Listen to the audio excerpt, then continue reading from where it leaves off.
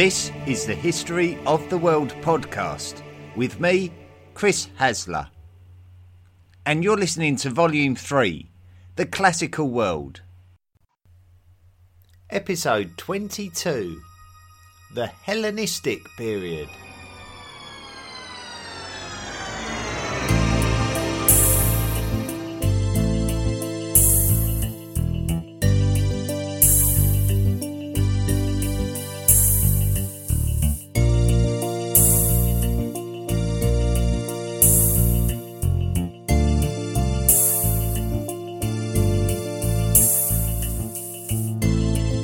In the aftermath of the age of the Diadochi, three main kingdoms emerged.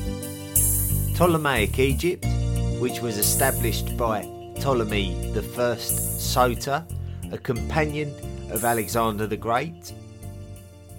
The Seleucid Empire, which was established by Seleucus I Nicator, a military general of Alexander the Great. Then Antigonid Macedonia, ruled by the descendants of Antigonus I Monophthalmus, satrap of Phrygia, and another military general of Alexander the Great. Previously, cities such as Athens were the envy of the Greek-speaking world. But now that Macedonia had taken control of the Greek-speaking lands and extended its influence over such a wide area, new cities were being built across the conquered lands. These cities were much more modern and really served to put older cities like Athens in the past. Alexander the Great himself was an instigator of city building, and his cities and those built by his various successors or Diadochi and their successors demonstrate the spread of something called the Hellenistic culture, which refers to the diffusion of Greek traditions and culture throughout the known world. The word Hellenistic is derived from the word Hellas, which is the name that Greek speakers used to refer to Greek culture, which we have to be careful about describing because Greece was not in any way a country as we know it today. Greek culture and Hellenistic culture derives from the similarities of culture and languages that the societies of the Aegean region shared. The greatest city that is a legacy of the spread of Hellenism has to be the city that Alexander the Great himself founded in Egypt, the coastal city of Alexandria. The importance of Alexandria during the Hellenistic period cannot be overstated. Egypt was always a wealthy province, but couple that with the enlightened academia of the Greeks and it should come as no surprise that Alexandria became the biggest city in the world. It became the capital city of Ptolemaic Egypt, and we spoke about it back in Volume 2 when we were summarising Egypt in episode 20. We spoke about the great limestone construction of the Lighthouse of Alexandria that became one of the 7 wonders of the world. We also spoke of the Museum, a centre for learning and study of a great variety of subjects which would contain the great library of Alexandria. The Museum would become the envy of known academia, named as an institution of the Muses, and the origin of the word museum. It would be the workplace of the great mathematician Euclid, who may be regarded as the first major academic of this establishment.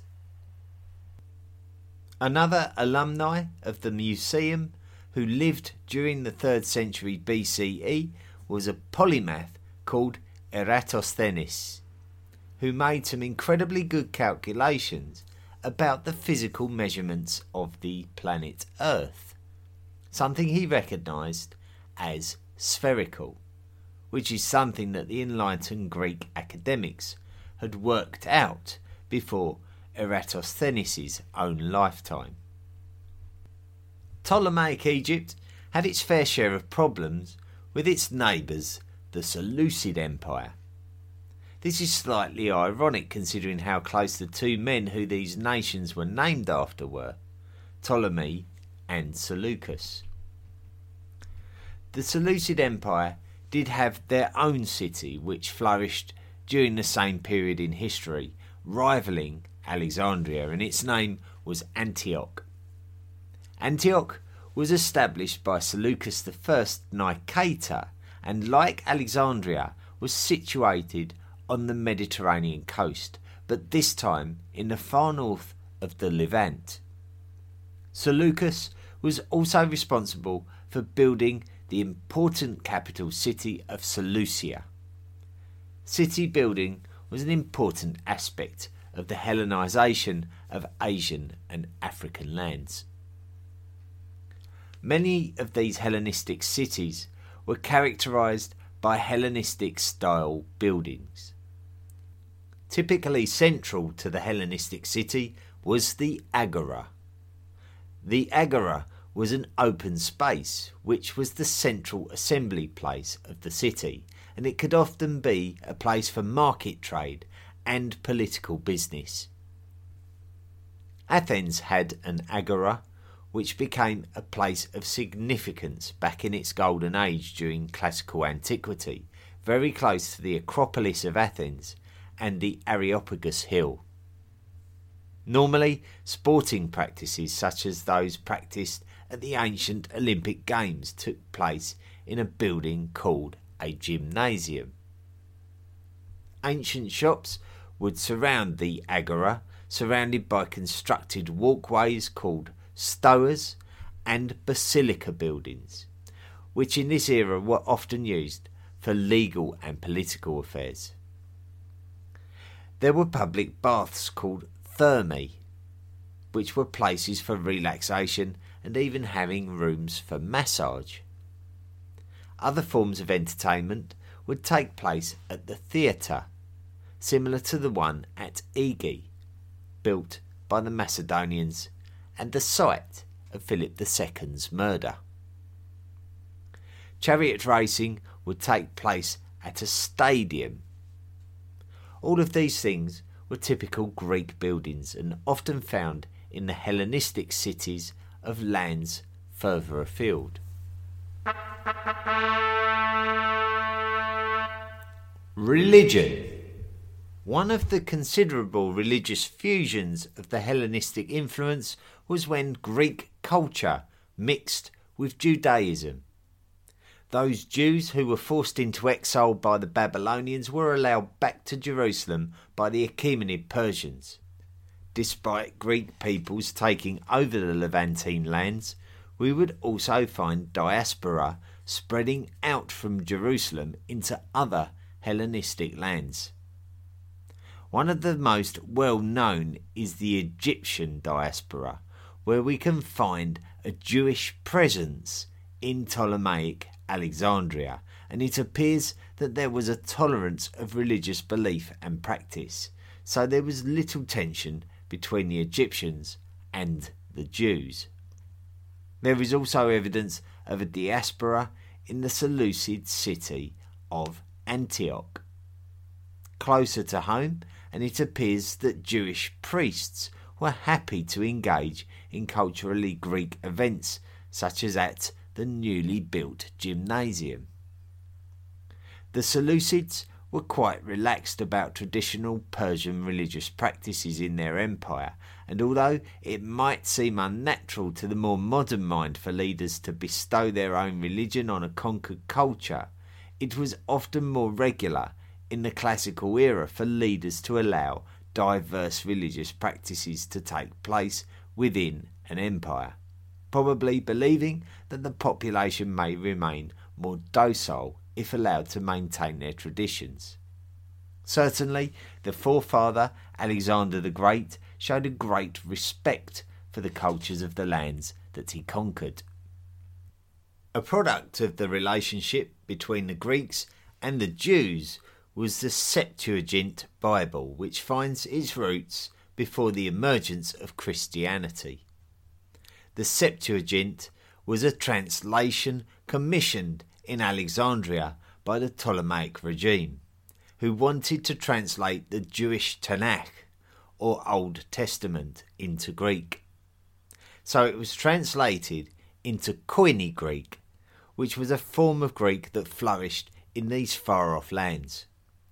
Its name, the Septuagint, is derived from the 70 supposed translators required to complete the job. The Septuagint remains the preferred scripture of today's Eastern Orthodox Church.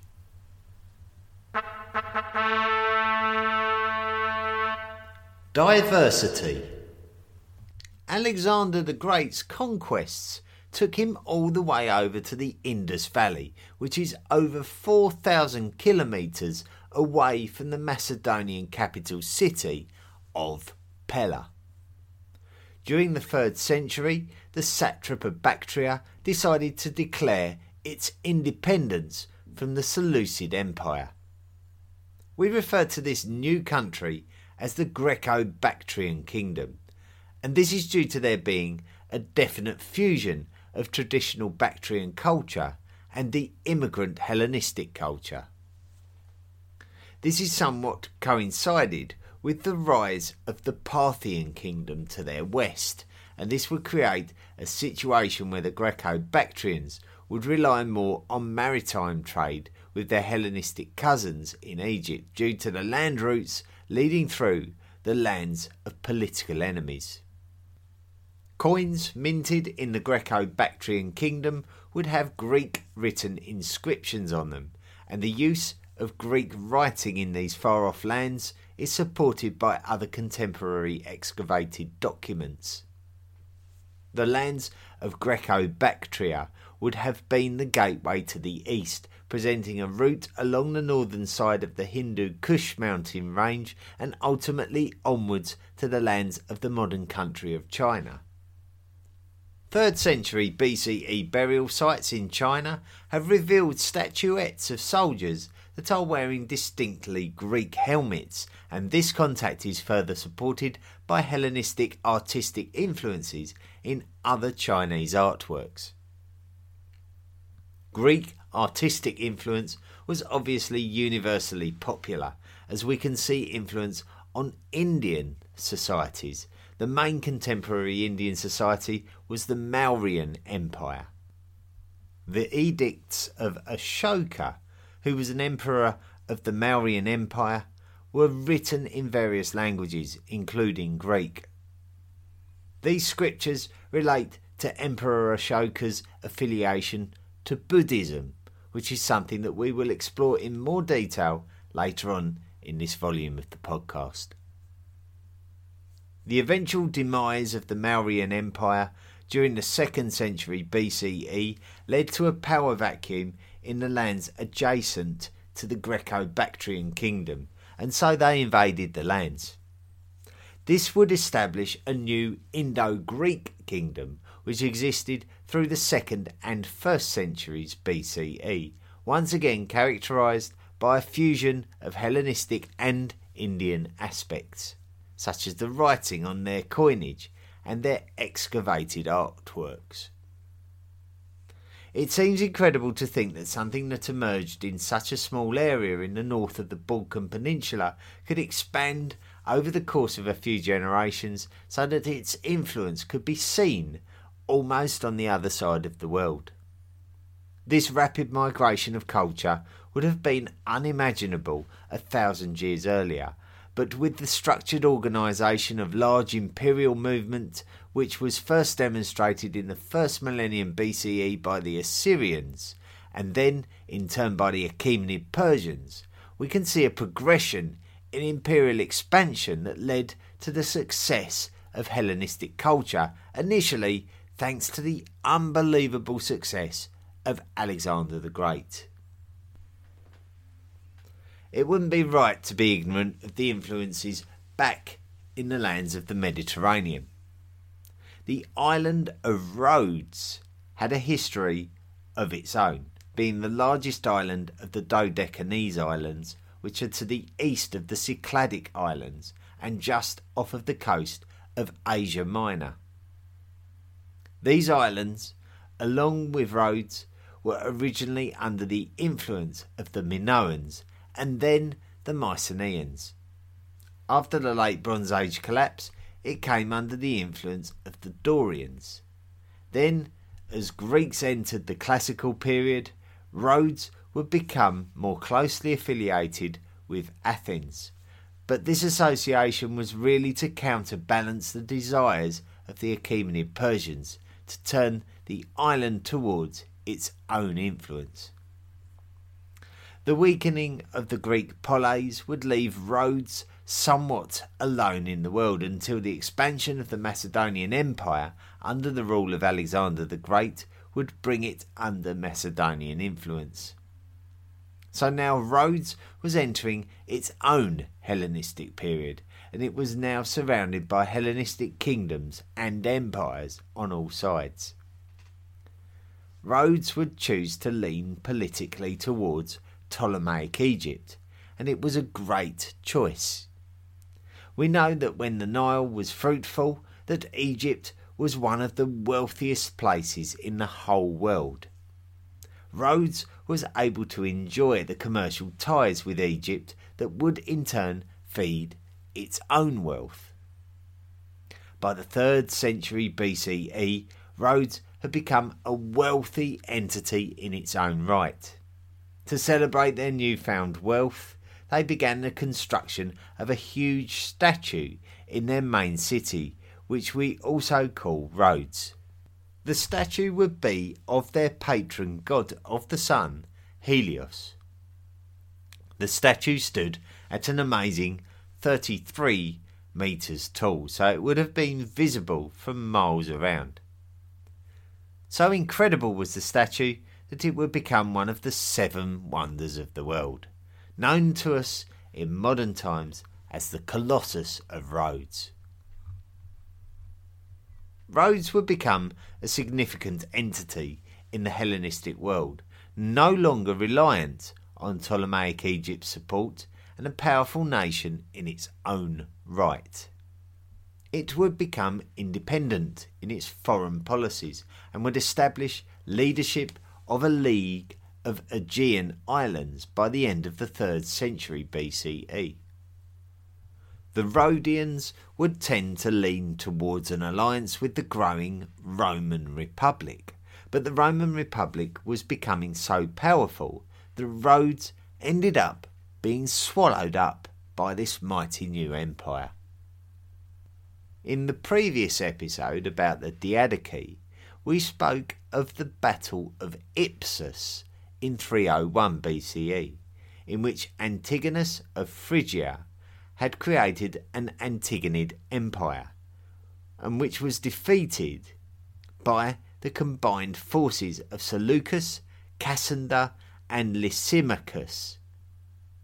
Lysimachus had control of Thrace going into this battle, and was able to expand his own empire into Asia Minor following the defeat of Antigonus and the annexation of his lands. We then learned that the relationship between Lysimachus and Seleucus became strained, culminating in the Battle of Corupedium in 281 BCE, where Lysimachus was killed. During Lysimachus's rule of Asia Minor, he would employ the services of a man called Philetarus, who he would make the guardian of the treasury at the city of Pergamon, near the west coast of Anatolia.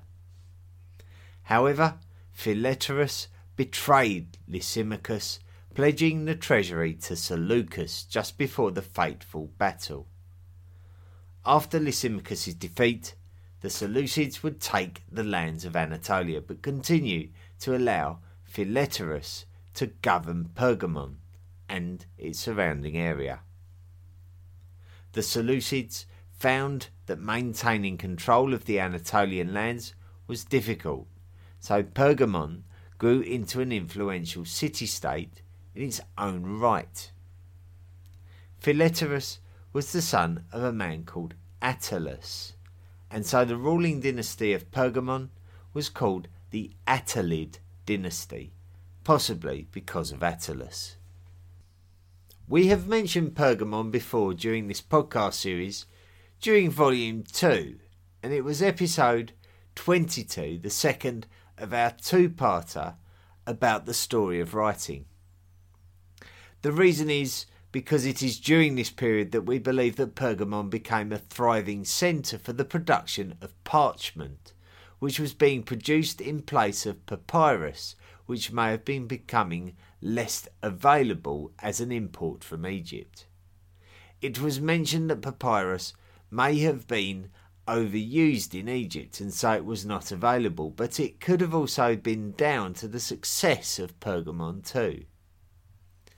Pergamon had established itself as a kingdom in its own right, and thanks to the growing influence of the Roman Republic to the west, Pergamon would be able to secure a fruitful relationship against the Seleucid Empire.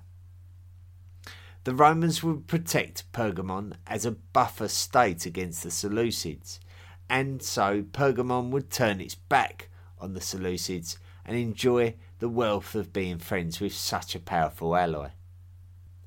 Pergamon would construct great monuments such as the Pergamon altar and become a great centre of learning, with a library being compared to the great library of Alexandria, and this may have been why Pergamon was denied papyrus from Egypt.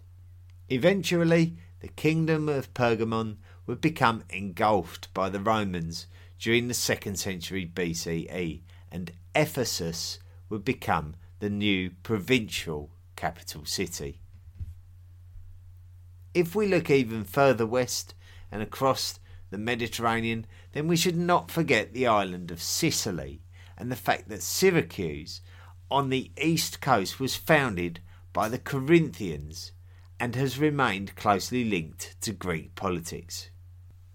During the 4th century BCE and the time of Alexander the Great, the Greeks of Syracuse were in conflict with the Carthaginians in the west, and this is something that we looked at back in Volume 2 when we discussed the Punic cultures during episode 9 on the Phoenicians. During the 3rd century BCE, the island was invaded by King Pyrrhus of Epirus, a character who we have stumbled across before due to his invasion of Sicily and the Italian peninsula, and the fact that before this he had briefly co-ruled Macedonia alongside Lysimachus. Pyrrhus bit off more than he could chew, as we detailed in that same episode back in Volume 2, and had to leave the island of Sicily for good. This would allow Syracuse to blossom during the middle of the 3rd century BCE, but over in the west of the island, the ever-growing Roman Republic was pushing the Carthaginians out, and ultimately into an unlikely alliance with the Syracusans as the Romans turned their attention to conquering Syracuse as well. Syracuse turned to one of their own for ideas on how to combat the Romans, and that Syracusan man's name was Archimedes. Archimedes was a mathematician of highly advanced intelligence, mastering the mysteries of mathematical theories and their application to engineering. However, if we go back again to Volume 2 during Episode 7 regarding the Assyrian Empire, we discussed how the Archimedes screw method of pumping water may have existed a few centuries before Archimedes' own lifetime, and that there is evidence of such a pump existing during the Assyrian Empire that may have even irrigated the Hanging Gardens of Babylon. However, we shouldn't take anything away from Archimedes. His expertise is responsible for the incredible claw of Archimedes, which has to be one of the most impressive and innovative ancient weapons. We don't have any contemporary detailed descriptions of the claw of Archimedes, but the general consensus is that it was a great feat of engineering that wasn't unlike a type of crane. It towered over the city walls where it would hook itself onto a warship, lifting one end out of the water before releasing it suddenly where it would either capsize or cause chaos for surrounding vessels. Despite Archimedes' expertise and the noted success of these claws, the Roman Republic would ultimately defeat the Syracusans after a long siege of their city. Sicily was now under Roman rule, and despite calls for Archimedes' own life to be spared, he was killed in the aftermath of the siege, much to the dismay of the Roman general Marcus Claudius Marcellus, who wanted to enjoy the benefit of Archimedes' supreme mental abilities.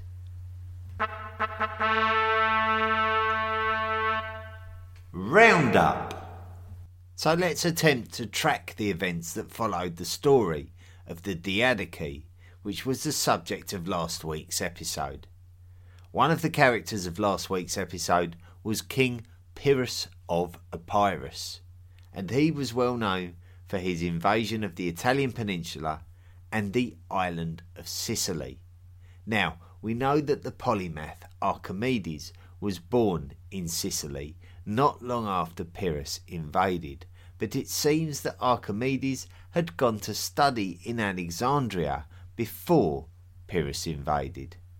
As we know, Pyrrhus scored famous victories against the Romans, but he lost all of his best officers in the process and ended up worse off than if he hadn't invaded, which has led to the creation of the phrase Pyrrhic victory, which describes a victory that might as well have been a defeat.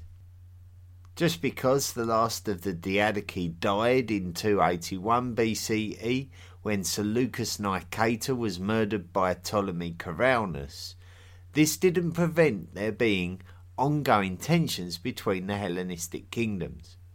The most well-known conflicts were between the Seleucid Empire and Ptolemaic Egypt over the lands of the modern-day country of Syria, and these are known to history as the Syrian Wars, and both sides were determined to be in control of these lands, neither one being at all prepared to accept defeat for any length of time. However, the 3rd century BCE was also a time of greatness, with the success of the Museum of Alexandria with its great library, which is where Archimedes went to study, and the construction of the Lighthouse of Alexandria. We also saw that the Colossus of Rhodes was built at a similar time. Pergamon's stature improved from being a rump state of the Lysimachid Empire into a Pergamon Empire in its own right. A new Greco-Bactrian kingdom broke away from the Seleucid Empire in the east.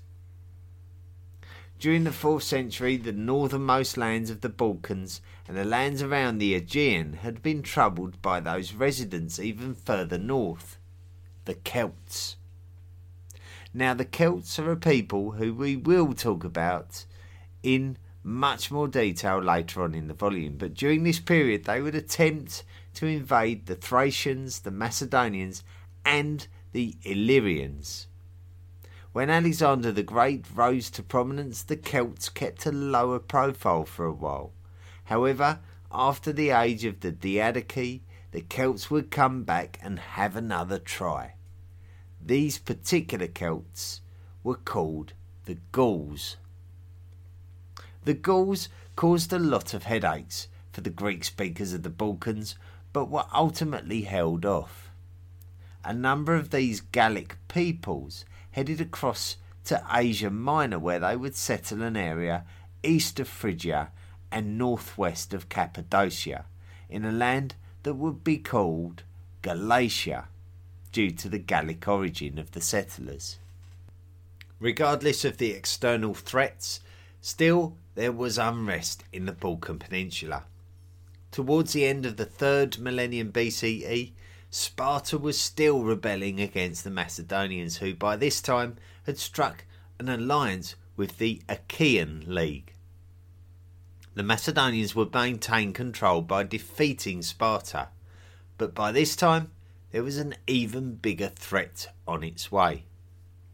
The 210s BCE marked the start of the Macedonian Wars, which would see the Spartans allied with the Roman Republic, who had a foothold in Illyria, which was on the Greek side of the Adriatic Sea, which is the body of water that separates the Balkan Peninsula from the Italian Peninsula. Supporting the Romans against the Macedonians were Sparta and Pergamon, among others. The first conflict ended in a stalemate, but on the second meeting from 200 BCE, the Romans were able to defeat the Macedonians, ending around 150 years of domination of the Balkan nations. During the course of the 2nd century BCE, the Macedonians did attempt to rebel against the Romans later in the century.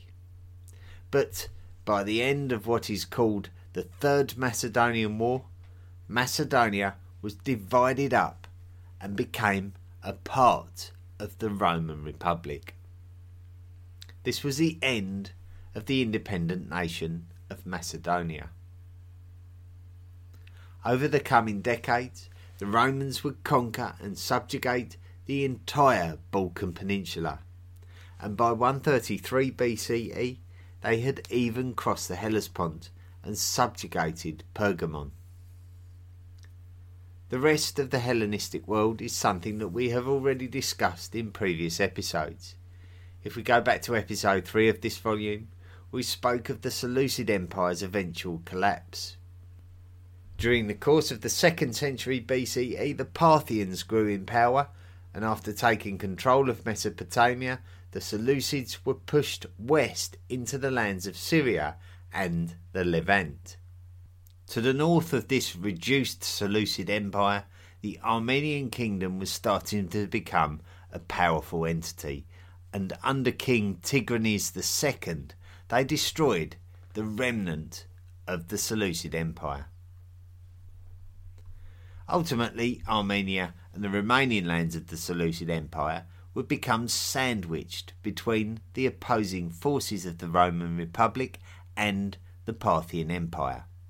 So gone was the Macedonian kingdom, and gone was the Seleucid Empire. Now there was just one Hellenistic kingdom remaining, and that was Ptolemaic Egypt, and we spoke about that way back in Volume 2, specifically during episode 20. In 51 BCE, the most famous Cleopatra of all, Cleopatra VII Philopator, became the Queen of Ptolemaic Egypt. She recognised the very real threat to her kingdom of the growing Roman Republic. Despite Cleopatra's best attempts to seek a diplomatic solution to the kingdom's predicament, she was unable to stop the Romans from taking control of Egypt and finally ending the last extant Hellenistic kingdom left, and with that we reach the end of the ancient Greek story. Philhellenism is enthusiasm for the ancient Greek culture, and it's no mystery that the ancient Greek period is something that has captured the imagination of people as much as any period in history, and it played a large part in the national feeling that led to the establishment of the modern Kingdom of Greece in 1832.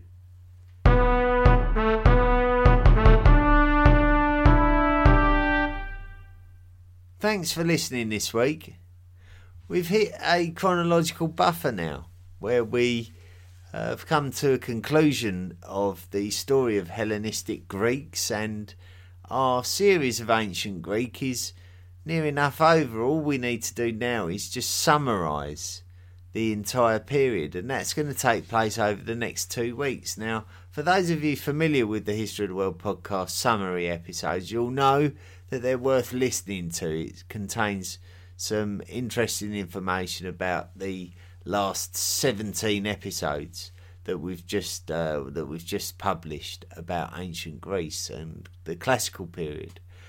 And to those of you who are not familiar with the summary episodes, they're worth listening to because we don't always just skirt over what we've already spoken about. We like to look at things from a little bit of a different angle and paper over any of the cracks that we might have missed in terms of our journey jumping from one subject to another, from one podcast episode to another. So the summary episodes are fantastically useful for organising the information in your own mind. So if you listen to the next 2 episodes, you'll have a good grasp of the timelines of Greek history. Well, we've reached a bit of a milestone. That was our 100th publication, which that does include counting all the unscripted episodes. So 100 publications of the History of the World podcast. I would not have believed that would have happened when I started out. Maybe I should have done, maybe I shouldn't be so pessimistic about the success of the podcast.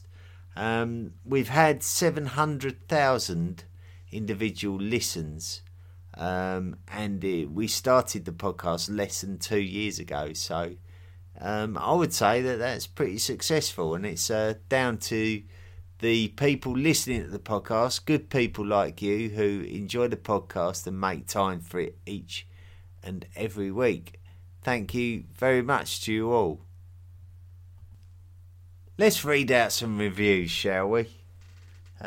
We received a review from Ginapi, or Gina. Oh, I like Ginapi. That's going to be Gina Pie, isn't it? Gina Pie 12 from the United States of America. But a big hello from Washington State. I very much appreciate the well-crafted writing. Volume 1 was fun. Just the thing while waiting out the coronavirus. We've also got a review from Funky16 from Australia, who's put, "Hi Chris, great work on the podcast. Look forward to each new episode on a Sunday from Melbourne, Oz. Especially looking forward to upcoming series on Rome." Yeah, we haven't got too much longer to wait for Rome, so that will be the next major set of episodes. From Suflex from the United States of America has written, "Hats up to the great effort in compacting the historical narrative without missing the highlights.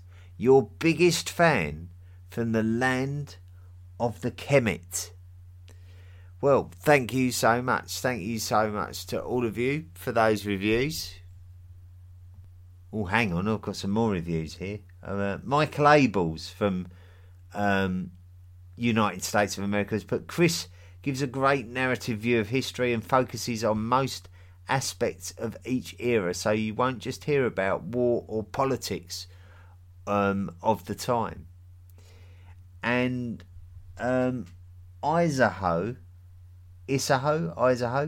from Great Britain, an excellent podcast, well researched and very informative.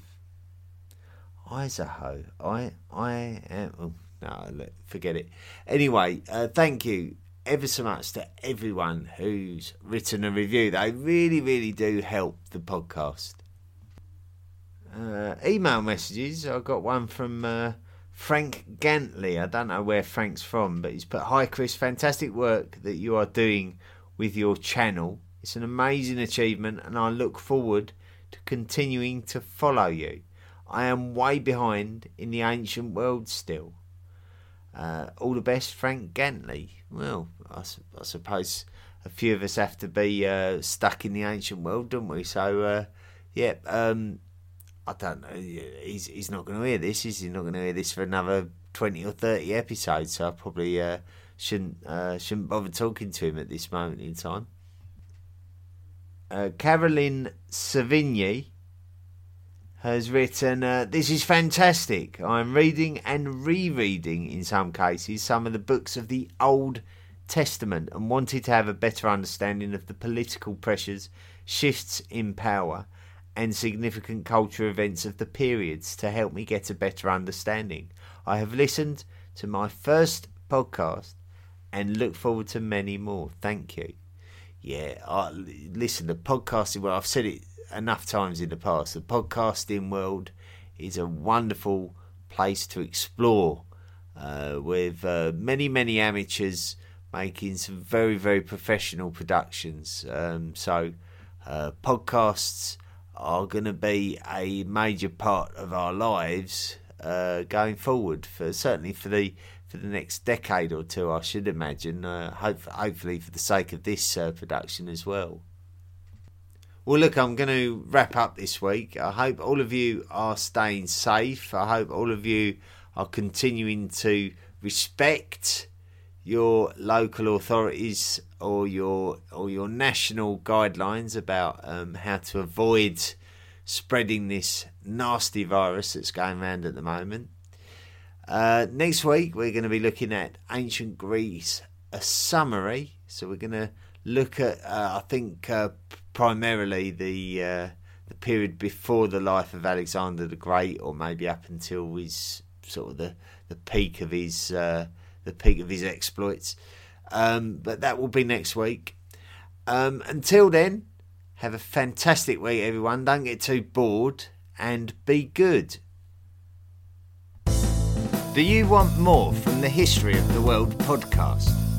Then visit our website, historyoftheworldpodcast.com. You can join our discussion forum and find us on social media. Support the podcast for as little as $1 per month by clicking the Patreon link. Email the show at historyoftheworldpodcast@mail.com. The best ones will be read out. Be sure to rate and review the show wherever you listen to us.